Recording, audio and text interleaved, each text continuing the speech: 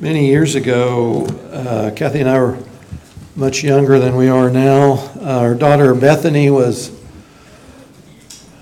I didn't ask permission, but I don't think this matters this morning. Our daughter Bethany, I think she was less than 5. And Bethany was not blessed with the best of health when she was little, had numerous problems. And one of the recurring ones when she was very little was ear infections. And so there was a certain Friday, we were at the doctor for the same thing. Her ears were infected again. He looked at them and these are really bad. And basically she needs surgery. You got to get those little tubes put in so they can drain, and she doesn't get these or lose her hearing for the future. So we said, okay, we get it. So that was Friday. We went to church Sunday. So we had read our Bibles. And we knew that James 5 said, if you're sick, call for the elders and have them pray for the sick one, and they'll be healed. So the elders of New Covenant Fellowship laid their hands on little Bethany and prayed for her before service. We went home that day from church, went to the doctor Monday morning to see if we got to schedule surgery. And he said, well, not only is the left ear not infected anymore, there's no problem with it at all. It actually looks better than the other one that wasn't infected. So we concluded, the elders prayed, God answered and healed Bethany's ears. And it's like, makes sense. Now, so I'm not divulging my daughter's age, but that was decades ago. Multiple decades. And since then, I've been an elder in 3 churches since then. So as an elder in 3 different churches, from big to smallish to small, ours, I've been a part of elders praying for the sick many, many, many times. And here's my experience since Bethany's. There's not one occurrence in which in any of the 3 churches I've been a part of, the elders prayed for the sick, the physically sick, and with any clarity at all, the sick person was healed from the prayers of the elders. Haven't seen it once since. That's when we go, oh. What do you make of that? Thank you. What do we make of that? We did what the Bible said, and our expectation was not met. So where's the beef? What went wrong? Here's some options. Do the elders lack faith? And if I remember, I'll qualify faith here in a little bit, because we want to be clear on what faith is and what faith is not. So did the elders lack faith? So you got lousy elders, not only here, but at 2 other big churches in Topeka. Lousy elders because they did what James 5 said. God didn't heal. Must be lack of faith on the elders. Or does the person lack faith? And that's not the issue that's raised in James 5. But other times people will say, well, the person lacks faith. That's why they're not healed.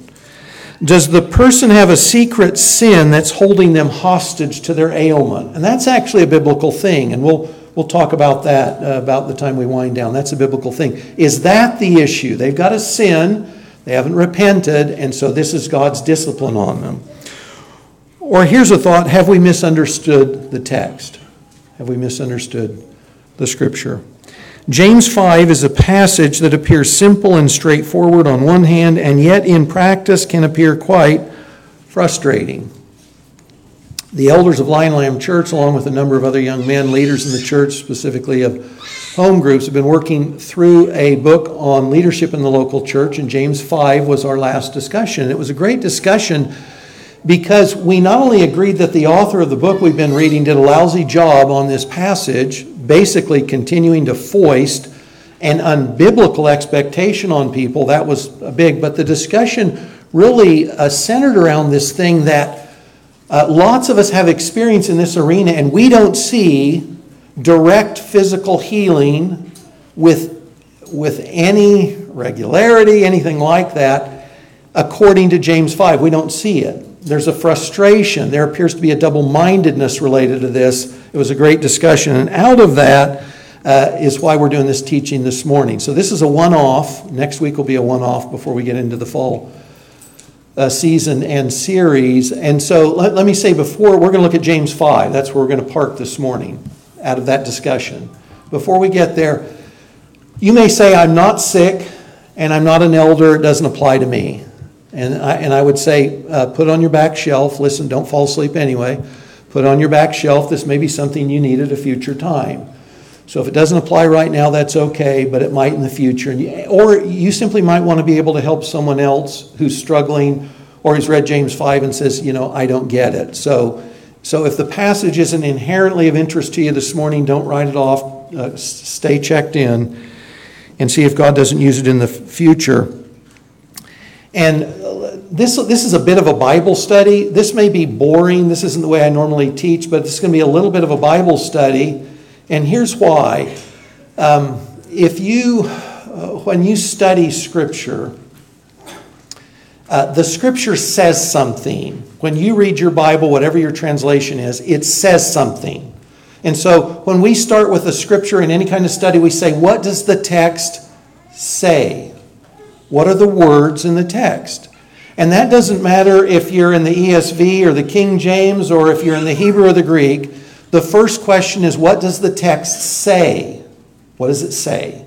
The second one actually becomes more meaningful. What does the text mean? What does the text mean? And guys, there's lots of texts in Scripture that are disputed as to what they mean by good and godly people who are all orthodox in the faith but don't agree on what a certain passage of Scripture means. So when we're in a text, and that's a little bit true here of James 5, as you'll see in a minute, when we're in a text that has disputed understandings, we want to do our best. We want to do our homework. We want to look up the Greek or the Hebrew, whatever that is. We want to read others who have studied and who are adept in Scriptures, handling Scriptures, and read what they've said. And we want to come with our own best understanding. And because here's part of the thing. We don't have faith in faith. I guess I'll just say this now. Biblical faith is not what you work up. And you're not the cowardly lion in the Wizard of Oz saying, I do believe, I do believe, I do believe. That's not faith. Biblical faith is simply you taking God at His word. So Romans 10 says faith comes by hearing and hearing God's word. How do I get faith? I read God's word. I hear God's word. I take God's word in. Hebrews 11 says faith is the substance of things hoped for, the evidence of things I haven't seen. So it's not based on the fact that I can put my hand on something and say this is reality. Faith is I know who God is, I know what God has said about a certain thing, and I believe God. That's biblical faith. I trust God and I trust what God has said. So that's biblical faith. We don't have faith in faith. We don't have faith in believism. Faith is our trusting, believing response to God who can't lie and to what He has said or what He's promised. So guys, as you study through Scripture, you'll see that the prayers you can count on God answering are prayers made according to God's word and God's will. He will do what He says. If we're doing what we understand Scripture to say and we're not getting the result we thought God was promising, we've probably misunderstood the text. Because God answers our prayer according to His will. If He's spoken it in the Bible and it's clear, this is what does it mean? Not just what does it say, what does it mean? Here's an example. If Jesus says, ask anything in my name, can we trust that statement? And further, not just trust the statement, can we take that statement without any qualification? You cannot. You cannot. For this reason. Ask anything. Can I ask God to act contrary to His will? I can't. Matter of fact, if I read other verses about prayer in the New Testament, I see that gets qualified. Ask anything in my name, and it'll be done for you. Is that unqualified? Well, in a sense it is. In another sense, it's not. So if I say, and this is the way a lot of Christians pray, in Jesus' name. Give me what I want in Jesus' name. Do this in Jesus' name. That's not what the text means, and that's not the promise. What does in Jesus' name mean? It means as Jesus would pray. It means that when I pray, it's as if Jesus assigned the check and I'm filling in the amount. I'm not making something up. So so if I say, well, I prayed in Jesus' name and God didn't answer, so God's lying and He's not to be trusted, I say no. I misunderstood what He meant. I need to qualify it the way Scripture qualifies it. And I think that's what we want to do with James 5. So my hope this morning, after we've looked at James 5 together, is not that any of us don't have a hope, just our own hope, that God would heal us or heal someone else physically. That's not what we're trying to do. What we are trying to do is this. Lord, when we apply this passage, what are we doing? What are you doing? And so what should our expectation be? What might that look like? So that we are praying with faith according to your word. That's what we want to do. Because when we do that, we know God's going to hear his word. We know we're praying according to faith. We can count on God answering. And all of a sudden you realize I'm freed from all kinds of misunderstanding, disappointments, and confusion. That's what we want to do out of James 5 this morning. Okay, so this is a disputed passage, I'll put it that way, though there's a traditional view which I'll highlight first. Excuse me, we hold our own views loosely enough that if we find out we're wrong in the future, we can say, okay, I see it. Okay, so if you have your Bibles, this is James 5, verses 13 through 18. Sorry for the lengthy introduction. I'm going to read from the ESV, and if you happen to use a Pew Bible, right at the very back, page 1013. So James says in this chapter, this passage, is anyone among you suffering? Let him pray. You remember in James 1, I go through life, I have trials, I have periods of suffering. What do I do when life's hard? Well, James says, well, pray. Take that to God. Pray about it. Take it to Jesus in prayer. I'm suffering. I'm hurting. I'm trying to figure things out. Pray. Is anyone cheerful? Let him sing praise. I feel blessed. I feel cheerful. I'm thanking God. Realize in either situation I'm suffering or I'm really doing well, my orientation is to God. I'm praying about the time I'm suffering, but I'm thanking him. I'm praising him for those blue lights, green lights, blue skies. Okay, verse 14, is anyone among you sick? And this is the key area of our passage. Let him call for the elders of the church and let them pray over him, anointing him with oil in the name of the Lord. And the prayer of faith, that's a key phrase, will save the one who is sick, and the Lord will raise him up. And if he has committed sins, he will be forgiven. Therefore, confess your sins to one another and pray for one another that you may be healed. The prayer of a righteous person has great power as it is working. So keying in on that prayer of faith, James gives us this Old Testament example of exactly that, verses 17 and 18. He says, you know what? Elijah was a man with a nature like ours. So when you read about Elijah, don't think about a guy who calls fire down from heaven. Think of a guy that's just like you.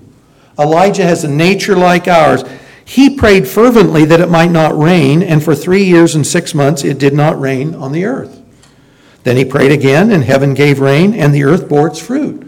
So James says, pray in faith, God will answer. And he says, by the way, here's an example. That's exactly what Elijah did. It wasn't that Elijah was this powerful person. He prayed, and God answered the prayer. So the prayer of faith. So here's the traditional, what I'm calling the traditional majority view of understanding the portion of this passage directly speaking to sick, prayer, and healing. This passage is about a person who is physically sick, ill, or weak. When the elders of the church pray for this physical malady, God heals them and they're restored physically. So it's all about physical sickness, disease, malady, something along that line.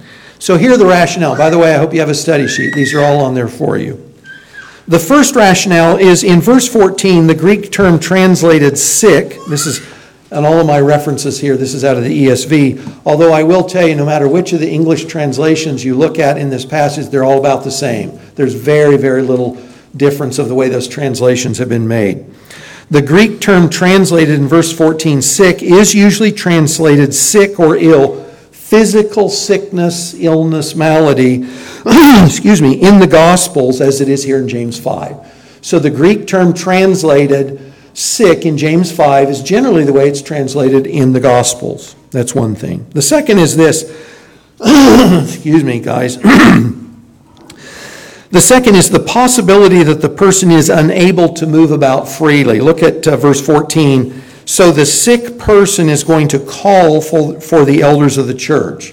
and they'll pray. So they've got to call for the elders. So maybe they're so physically compromised they can't go to the elders, so the elders must go to them. They're compromised physically, they can't get there, the elders need to go to them. Third one is this. There's a similar usage in Mark's Gospel, Mark 6:13. That verse says, the disciples cast out many demons and anointed with oil many who were sick and healed them. So, excuse me, just like James 5, the disciples anointed someone who was sick. Now, I'll just tell you, the term for sick used in Mark is not the same one that's used in James. The one in Mark is sick, an invalid. There's no question about this. This is someone who's physically compromised. They were anointed with oil. It's the only time you'll see this in the Gospels as far as the disciples doing any healing. It's the singular use of oil, anointing oil, and they get better. So it's clear the disciples prayed and anointed for someone who was physically sick and they got well. That sounds like James 5. The fourth one is this, the need to be raised up. Verse 15. The prayer of faith will save, will heal, or restore the one who is sick, and the Lord will raise him up. The Lord will physically, that's the implication, will raise that sick person up. They're on their sick bed, lying down, so to speak. Nope. They've been prayed for, they're healed, and they're able to physically rise again. That language is similar to the use of the same word in Matthew 9:6. A paralyzed man is made well, is able to get up. Mark 1:31, Peter's sick mother-in-law is raised up. She's able to serve them. And then in Acts 3:7, Peter and John confront a man who can't walk, and he is raised up. He's able to walk. So similar word, similar use there. And then 5, which is not insignificant. Most translators and most commentaries hold to this view. And that is the way. That's why you see your translation written the way it is with the term sick that we usually associate with a physical malady. So those are the positive reasons for the historic or the traditional view. Now here are some of the problems with this view. Generally, those prayed for by elders of local churches are not healed. Are not healed. This is indisputable. And it doesn't matter if you talk to people in other churches, denominations, the sick, the elders who pray, doesn't matter if you look at history, this is the norm. That's the norm. So unless all these people in all these times, in all these places simply lack faith, something's amiss, okay? It's not the norm. Second, if this passage was even relatively speaking, unconditional promise regarding healing for physical maladies, when elders of the church pray for a sick person, what would you see in the local church? You wouldn't see sick people. You wouldn't see diseased people. You would not only not see sick people, you wouldn't see people dying of disease or sickness. It wouldn't happen because the elders prayed and God healed them. And again, that's not reality. That's not what you see, not only now and here, but historically or globally.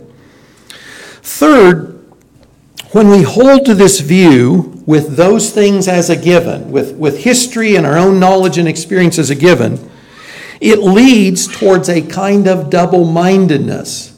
And what does James say about double-mindedness and prayer? James 1. If you lack wisdom, ask God, because he's generous, he'll give you. You need wisdom, God's good for it, he'll give it to you. But, James says, you got to ask with faith. You can't be double-minded. So what he says in 1, he's not taken away in chapter 5. You got to pray with faith, he says. And yet, and I'll just tell you this personally, we've prayed for a lot of people. And I'm going in saying, God can do whatever he wants. And I know he can do whatever. And there's no problem. If God wants to heal someone, no problem at all. And yet, as you go in to pray for someone and you're asking God to physically heal them, and your expectation is kind of like, and I have no idea what you're going to do, Lord. And you try and be honest as you pray too. Well, maybe that's a lack of faith. Or maybe it's a misunderstanding of the text. This is again in a letter that warns 2 times against being double-minded, and it informs us in chapter 1, verses 6 through 8, that faith is required for God to answer our prayers. He could if he wanted to, but he's not binding himself to a prayer that's not associated with faith. That's the thing. This understanding, the traditional majority view, encourages both disappointment and a detachment from reality, double-mindedness. We say the text means God will heal physically, when the elders pray, but we're not at all surprised when he doesn't. There's both disappointment and also a very unhealthy dynamic in our own thought processes. And guys, here's the thing. Christians should have the soundest mind of any group on the planet. Jesus says, I'm truth. Scripture claims for itself as God's word to be truth. Our minds should be formed by the truth. We should be able to look reality in the face and say we know what's true and we know what isn't true. We're connected to the God of truth. We have the word of truth. We're good with this. So if something's amiss, it's not God's word. His word's perfect. Something's going on with our understanding. Here's an example, and you can laugh if you want, and I'm not sure how great an example this is. And it's not quite apples to apples, but you'll get the picture. So when I was a young believer, I think this was the summer of 1977. I was a Christian less than a year. And I was working, I was employed, school is out, I'm employed, I'm earning money, and there's a stereo receiver I've been looking at. I've done my homework, I've saved my money, I'm ready to go down and buy it. So I do on a given day. I go and I buy my receiver. I go up to my brother's bedroom where we had all our stereo gear. And I plug in the stereo receiver. This was a moment, right? This was a moment. And so I turn it on. And this was the tuner, it wasn't digital. You turned the handle. So the lights come on and my Kenwood is lit up and there's just this moment of glory. And as suddenly as it comes, it goes. Gary, you would appreciate this. The light just bloops and it's gone and it's off. And guys, I mean, this sounds stupid, I know. But I can't describe the disappointment and the bewilderment and the confusion of what had just happened. I'm serious, and I felt like Charlie Brown. I had killed the Christmas tree. I turned on the stereo, it's there and then it's not. And I'm thinking, what? How did I do this? How did I break this? But guys, I'd read my Bible, even though I was a new believer. And I don't castigate my charismatic brothers when I say this story. All my early faith and teaching was in charismatic circles for the first 4 or 5 years. Great people, love the people. But I knew if somebody gets sick, you put your hands on them and you pray for them, and God's bound to heal them. And what's good for a person is certainly good for a stereo receiver. I put my hands on that receiver, and I prayed in Jesus' name for that receiver to be healed. And then I prayed again. Did it again. No healing, no resurrection. Forgot the oil. Yeah, forgot the oil. We'll talk about the oil. Yeah, we'll talk about the oil. Wonder what that would have done. So I don't know what else to do. So I take it back to CMC Stereo and I tell them the thing doesn't work, and they put it on their bench and they came out and they told me this has a dead short from the factory and you need a new one, and here it is. And so they gave me a new one and it worked splendidly for me for many years. Now, my expectation for my prayer for my stereo wasn't met. Guys, could God have healed my stereo? Absolutely. He absolutely could have. But he didn't. And really, in God's gracious economy, what I needed was a new receiver anyway. And they needed to take it back and somebody else needed to fix it or whatever. And before we proceed, I want to make sure we're on the same page about this element of prayer. This is not specifically a message about prayer, which would be much bigger. It's a much bigger topic because we're really just talking about this way of praying when something's amiss in a person's life. And I'm going to redefine what I think the passage means here in a second. But when we pray, we're remembering that God is a good Father. God can't love you more than he loves you. God doesn't wish better for you than he's giving you in this life or the life to come. Jesus is an adequate Savior, and by adequate I mean he's everything and all that he should be and could be. And the Holy Spirit has nothing that stops him from accomplishing the Father and the Son's will. You don't stop the Father and the Son's will, and neither do I. When we pray, we can entrust ourselves fully to God who loves us, Jesus who died for us and was raised for us, and the Spirit who seals and keeps us. Okay? So whatever else, when you pray, or I pray, and I think I'm praying God's will and God's word, and I don't get my expectation, you know what I still know? My Father loves me. Jesus died for me, rose for me. He's in me and I'm in him. He's mine and I'm his. And the Spirit is still here, accomplishing God's will in my life. None of that has changed based on my confusion, my disappointment, anything else. That's all still the same. It's eternally true. So here's another way of reading James 5. And this is the version I believe is meant to be understood. So what does the text say? What does it mean? And by the way, I'll mention, I think on your study sheet, it has the gentleman that I'm going to quote later. So a lot of this came in the leaders' discussion about this passage. A lot of it came from a couple of different theological journal articles, one of which I'll mention in a little bit. So here's the alternative view. The passage is primarily about anyone who is depleted spiritually or emotionally or physically. They're discouraged, they're worn out, they're depressed, they're anxious. In one way or another, it doesn't have to be physical, they are depleted, they're down. Who, when prayed for by the elders, are raised up through the spiritual and emotional encouragement they receive, whether or not any physical illness or healing is needed or occurs.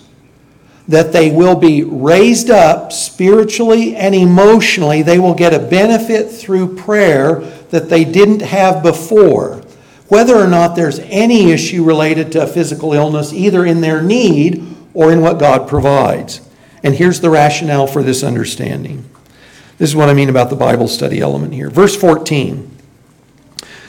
We said on a supportive point for the traditional majority view that the term you read in your translation, English translation, sick, is translated that way in the Gospels routinely. So that was a point for the traditional view. But here's the flip side of that. If you read the epistles, that same Greek word can be translated in numerous different ways. So for instance, here's sort of some of the breadth of the way it gets translated. It's astheneo, it's to be weak.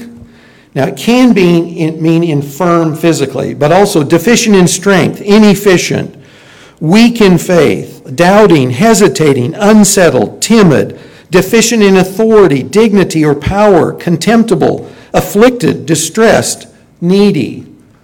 That's the breadth of the interpretive translation that you see in this Greek word. Astheneo is translated in a variety of ways to the English. So if you look at verse 15, the ESV again says sick, like the other English translations, but this is not the same word. This is a different word. This word is komno, and komno means tired from exertion, wearied from labor, discouraged. So if we took the word being translated sick in 14, and if we made it consistent with the word being used in 15, we wouldn't say physically ill. We'd say this person is worn out. They are tired. They're depressed. They've been anxious. They've been carrying a load. You know what? They are just worn out and down. And they need something, but it may have nothing to do with a physical malady or sickness or ailment. So if we translate those words so that they match, as I believe they should, then this isn't specifically talking about someone who's physically sick. It's not a promise that the one who's physically sick will be healed efficiently through the elder's prayer. Third reason for this non-traditional understanding. If the correct understanding of James 5 is that the church elders pray for the tired, discouraged, despondent, worn out among the church family, and they're saved from grief or despair, they're raised up spiritually and emotionally, then the passage and our experience meet and make sense, and there's no double-mindedness.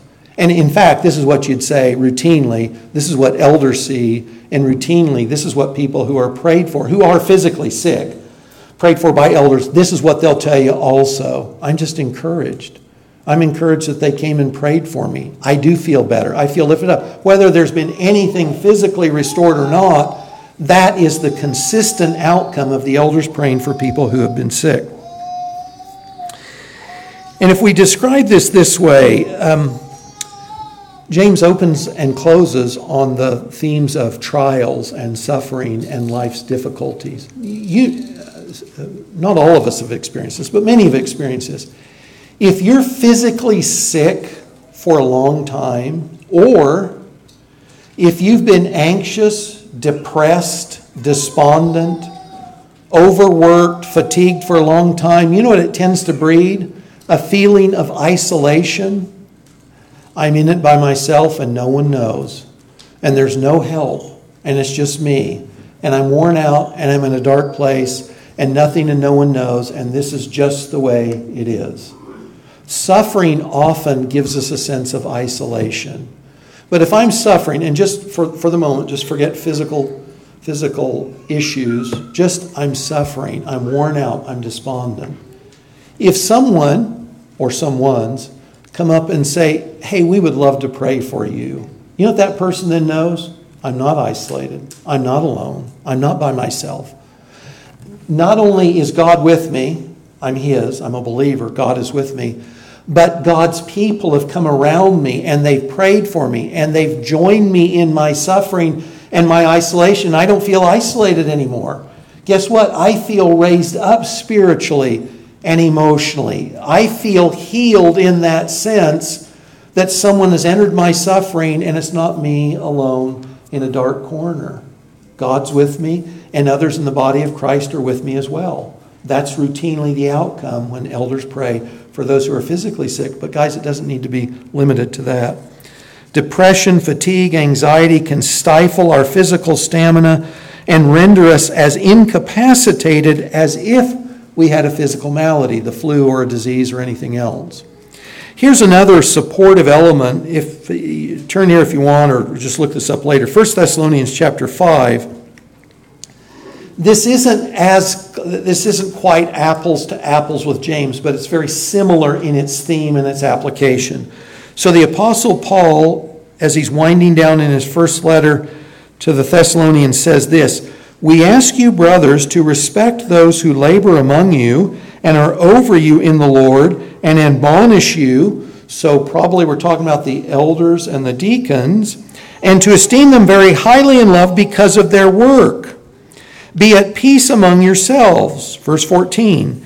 And we urge you, brothers, admonish the idle. Now, guys, in a local church, if someone needs admonishment, do you know who's normally giving it? The elders. The church leaders are admonishing. And if we put them in the driver's seat in admonishing the idle or the unruly, the next phrase says, encourage the faint-hearted. And the next phrase is, help the weak. And you know what? Sounds a lot like James 5, doesn't it? He's not bringing in the element of physical sickness. He's saying if someone's idle, they're being lazy. This is an issue in that church, and it's brought up in the second letter. They're being lazy. Hey, you go tell them, call them up short. Hey, guys, this isn't okay. But if someone's faint-hearted or weak, they need encouragement and they need help. Now, this certainly can apply to any of us, right? And from James 5, can any of us individually or corporately go and pray for somebody that's sick or worn out or depressed or anxious? Absolutely. It's just that in both of these passages especially, you see the leaders of the local church tied to this thought of the faint-hearted and the weak being served by the leaders of the church. It's very much the same thought. Like James 5, Paul connects the leaders of the local church in the same passage as admonition to encourage the faint-hearted and help the weak. Very similar theme. The epistle from James began by exhorting us to choose joy in the midst of trials. That's James 1, verses 2 through 4. Count it all joy, my brothers. And it winds down on this similar note. There is encouragement and strength to be found in the midst of suffering and trials, physical or otherwise, notably when church leaders come alongside the suffering one to join them and to pray for them. Now, this is a minor position, and I've got a lot of commentaries, and I've looked at a lot of commentaries. I can tell you this is by far the minor position. However, I believe it does more justice to the text than the majority opinion. It also conforms with our experience that God isn't usually bringing about physical healing by means of prayer, but He is routinely giving us strength, hope, and encouragement in the midst of our challenging times. It's consistent. It conforms with reality. You can count on it. I want to, I'll be careful on my time. I do want to talk about oil. Thank you. Prayer. and sin, because it's in the passage, and it's sort of along the same, the thought of who needs healing and who's compromised and why and what does that look like. So look at verse 14 again in James 5. It says, anointing him with oil. What does that mean? What do you understand it to mean? How would we do that? What would it look like? So there's two basic Greek words for anoint. One is aleipho and one is kreo. If we are talking about the Greek language, and we're talking, in fact, where does Christ come from? The word kreo, christened. It's the same root. If we're thinking about that, just the general way, anointing with oil, what might that look like? Well, if it's a kreo kind of anointing, if it's a christening, the way that's used in the Greek version of the Old Testament as well as the New Testament, it has to do with sort of this official, anointing might be the best word, but this recognition or this setting someone aside for special service. So your study sheet has a couple of examples. You'll see this used in 1 Samuel 16:13 when David is christened. He's anointed with oil by Samuel the prophet as the next king. You'll see it in Psalm 133 verse 2 of Aaron the high priest. They were both christened they were anointed with oil when they were installed in their offices of king and priest. But you also have a non-christening use of anointed with oil having to do with medical use, basically. You see this in the Good Samaritan story of Luke 10, verse 34. You remember there the guy's been beaten. He's been physically injured. His skin has been compromised, probably bruises as well. But when the Good Samaritan comes along, the text says that he treats the skin wounds with oil and bandages. That oil was routinely used medicinally as well, typically you think of for topical injuries. That's in Luke 10. And then also for a non-christening use, it's used for grooming and refreshment. You see this in Luke 7, which I'll look at here in just a second. So the use in this passage isn't related to anointing for service. It's the wrong Greek term. And it appears very unlikely to have anything to do with medicinal use, because that would be restricted, not to someone who's sick broadly, even physically. That'd be restricted to the use of something on their skin. You'd use the oil to, I suppose, keep bacteria or infections from the wound. So it looks like it's having to do with this thought of grooming and refreshment. So you're praying for the sick and you're anointing them with oil, but what is the inference? Why is that significant? It seems more likely that the use of anointing oil here is tied to refreshment and encouragement. And this is from Daniel Hayden. This is from a Theological Journal article. He says, related to the use of the Greek terms aleipho and kreo, he says this: James is not suggesting a ceremonial or ritual anointing as a means of divine healing. Instead, he is referring to the common practice of using oil as a means of bestowing honor, refreshment, and grooming. It was in this sense that the sinful woman anointed Jesus' feet with ointment, Luke 7:38, and that a host would anoint the head of his guest with oil, Luke 7:46. In that story, Jesus is at the home and the meal of a Jewish leader named Simon, and what he points out is, Simon, when I came to your home, you didn't anoint my head with oil. This was common. I've come and I've visited your house, and you're anointing, the lowest slave is washing my feet, and you're anointing my head with oil. This was a common custom. Jesus also suggested that a person who is fasting should not appear sad and ungroomed, but should anoint his head and wash his face. Matthew 6:17. You anoint your head with oil. You know, most of us don't slick our hair back with oil today, but that was the thing. They used oil on the hair. This was common. So he points out that the way the oil is being used here, and we'll get past this here in just a second, but this isn't, they're not being christened for service. It's not medicinal use. It's almost certainly having to do with, it was a common way of encouraging, grooming someone else. That was the deal.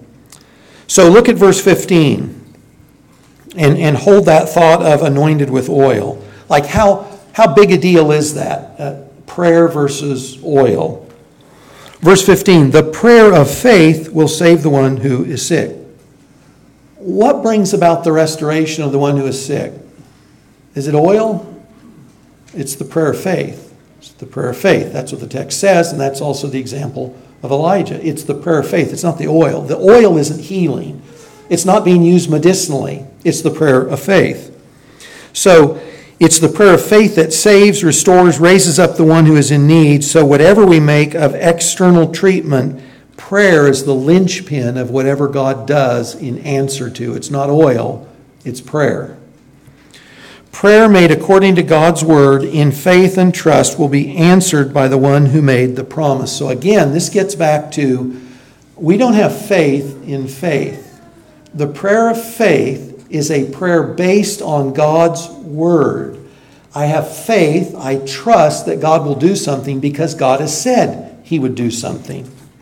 Verse 15 again, if he has committed sin. So on the oil end, encouragement, not healing, not christening. The prayer is what's important here. And then also, this comes up occasionally, and depending on your church background or how long you've been around, you may or may not have seen this. Verse 15, if he has committed sins, and verse 16, confess your sins to one another and pray for one another that you may be healed. Have you ever felt something's happened in my life, it's fallen apart, and I wonder if I'm in sin? You know, or I'm not healthy. Something's fallen on me physically, and I wonder if I'm in sin. And if I don't think that for myself, there might be a good Christian brother or sister in the faith to come up and say, brother, you might be in sin. I'm only half kidding. You guys missed it, but I'm half kidding. They would come up to encourage you. Maybe it's your sin. It is possible. I don't think it's the norm, but it's possible, and you see this in Scripture, where sometimes a physical ailment can be the direct result of God intervening in our life because he's getting our attention. And you see this in 1 Corinthians 11 most specifically. And this is kind of a strange passage. Paul's talking about the meetings of the church, and he's talking about the church getting together to remember the Lord in his death and resurrection, which we'll do here in just a little bit. And he says, oh, and by the way, verses 29 and 30, some of you are sick, and some of you have fallen asleep. That means some of you have died. Why is that, Paul? Well, it's because you're disrespecting Jesus and you're disrespecting your brothers and sisters in the faith in the way you're taking the Lord's Supper. So this is a little different. I don't want to spend a bunch of time on, but their remembrance of the Lord in the death and resurrection, the elements, the Lord's Supper, communion, it was taking place in a big meal setting, the love feast. It was a potluck, guys. It was like if on a Sunday we had a potluck. We didn't have the Lord's Supper in this meeting. We had it during the potluck. But here was the thing. This is in the text. Some of them, they brought their brown bags. It's Kent Vincent's group. They brought their brown bags after service. They're ready to go. And some, they've got some great, delicious wine in their brown bags at church. I don't know how that works. But they've also got their food. And so the text says, some of you are drunk at the Lord's Supper. You drank too much of the wine. And it says, and there's others who've come to this communal setting and they have nothing to eat or drink. And guess what? You don't share anything with them. So here's remembering what God the Son did for us in his death and resurrection. God loves us. And we can't bother to either restrain ourselves from overeating or overdrinking, much less to share what we've brought with another person whom Christ died to save. And out of that, the apostle for God says, some of you are sick. You're physically ill. And some of you God has taken home. He's ended your life early because he's not putting up with more of this disrespect. There's other reasons. There's other things we could talk about with that text, which we won't go into. James 5:14, you remember Jesus went up to the pool of Bethesda, and there's a guy that's been there for a long time, and he can't walk. Jesus says, do you want to be made well? Well, sure, but I can't get in the water. Jesus heals him. He gets up and he walks. But Jesus comes back to him later, and do you remember what he says? He says, hey, don't sin again, lest something worse befall you. Now, we know the guy was sick. He was compromised physically, and Jesus says, be careful, because something worse could befall you in the future if you go back to whatever you're doing or sin anew. So there's a case to be made that sometimes we're ill physically because of sin. But I think it's the exception, not the norm. If sin is behind the physical malady or the discouragement, whatever that looks like, James says, confess it and be forgiven and healed. Confess it to one another, it says. Now, guys, for most things, I have a wicked thought. I have an awful, I spoke in anger. I lashed out. Whatever I did. The normal thing is, right, 1 John 1:9, we confess our sins and God forgives us, right? I don't go seek you out so I can confess my sin. And we're all part of the priesthood of the new covenant. I don't go find a priest. I don't need a priest. I am a priest, and you're a priest. I confess my sin to God. God forgives me. The text is clear. I confessed. God forgave. Okay. What's the deal here? It appears that here's a chronic condition in which someone has been resisting God's will. And so God's been getting their attention through whatever that malady is. And in that case, it's apparently appropriate that I'm confessing that sin to someone else, and in the assurance of the forgiveness that I'm receiving from God by the brothers and sisters in the faith, I not only am forgiven, but I have a sense of that forgiveness as well. And that disciplinary work of God is lifted. I've confessed my sin. I'm given up. Lord, I'm not opposing you anymore. I've confessed and I'm forgiven, and I'm healed of whatever it was that was going on. If you find that's the case for you, just one caution. If I come to you and I confess my sin to you, I want to confess my sin and not someone else's. So if my sin is tied to someone else, I'm confessing my sin, not theirs. And if I hear someone else's confession, I want to do so with discretion as well. That someone's confessed a sin, this may or may not be something that should be shared more broadly than I heard from that person. So we want to be careful. There's wisdom issues that are needed here as well.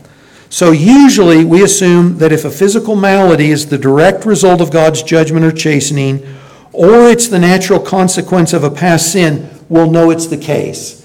If you get sick, if the bottom falls out of your life and you say, Lord, is this some chastening? Are you getting my attention? Do I need to change course or what I'm doing or something? You pray, you ask, God will tell you. And if he doesn't tell you, don't assume you've done some wicked sin that you don't know anything about. Okay? It's life. And it happens. So, with all that, Lion and Lamb Church practice. The elders of Lion and Lamb are glad to pray with you, for you, regardless of the need. Mark's been mentioning this repeatedly in the introduction to these services. If you're physically sick, we are glad to meet with you and pray for you and ask God to heal you. I'm not saying we don't pray for physical healing. We do. And occasionally, you know what? God does it. It's just not real often. So if you say, I'm sick and I would just love for you to pray for my healing, we'd be glad to. We'll ask because we know we're making a petition. Now this is a different kind of prayer, right? Because I don't know God's will. I don't know what he wants to do. But we can still talk to God our Father, right? Absolutely.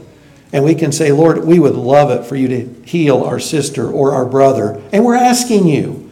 And like Jesus on the night he was suffering, we can still say, Lord, and not my will, but your will be done. If we're asking amiss, Lord, we trust you anyway. Okay? So if you need prayer for physical healing, we're your guys. We're glad to join with you in prayer. Absolutely. If you're physically, emotionally, spiritually worn out, worn down, discouraged, depressed, anxious, we're glad to pray for you, confident that God will strengthen and encourage and raise you up through that time of prayer. I know it'll happen. We'll pray, and you'll be encouraged, and you'll be healed in that sense, and you'll be raised up in that sense. Absolutely. We're glad to pray with you here before or after service. We're glad to pray with you at your home. We prayed with a brother at his home just a few weeks ago, I think. We're glad to pray for you here or there or elsewhere. If you'd like to be anointed with oil, we're glad to anoint you with oil. If you prefer no oil, we're glad to pray without oil. It's kind of like your salad. How do you take it? Do you take oil or dry? Are you on a diet? What does that look like? Because the oil isn't the thing, is it? It's the prayer. The text is clear. It's the prayer. It's coming to God in faith and asking. If you know sin is behind your suffering, we're glad to hear you out with appropriate discretion and pray for your restoration, not only as elders, and I say this both humbly and candidly, but as those who also sin and understand the need for forgiveness and restoration. None of the elders are going to throw rocks at anybody.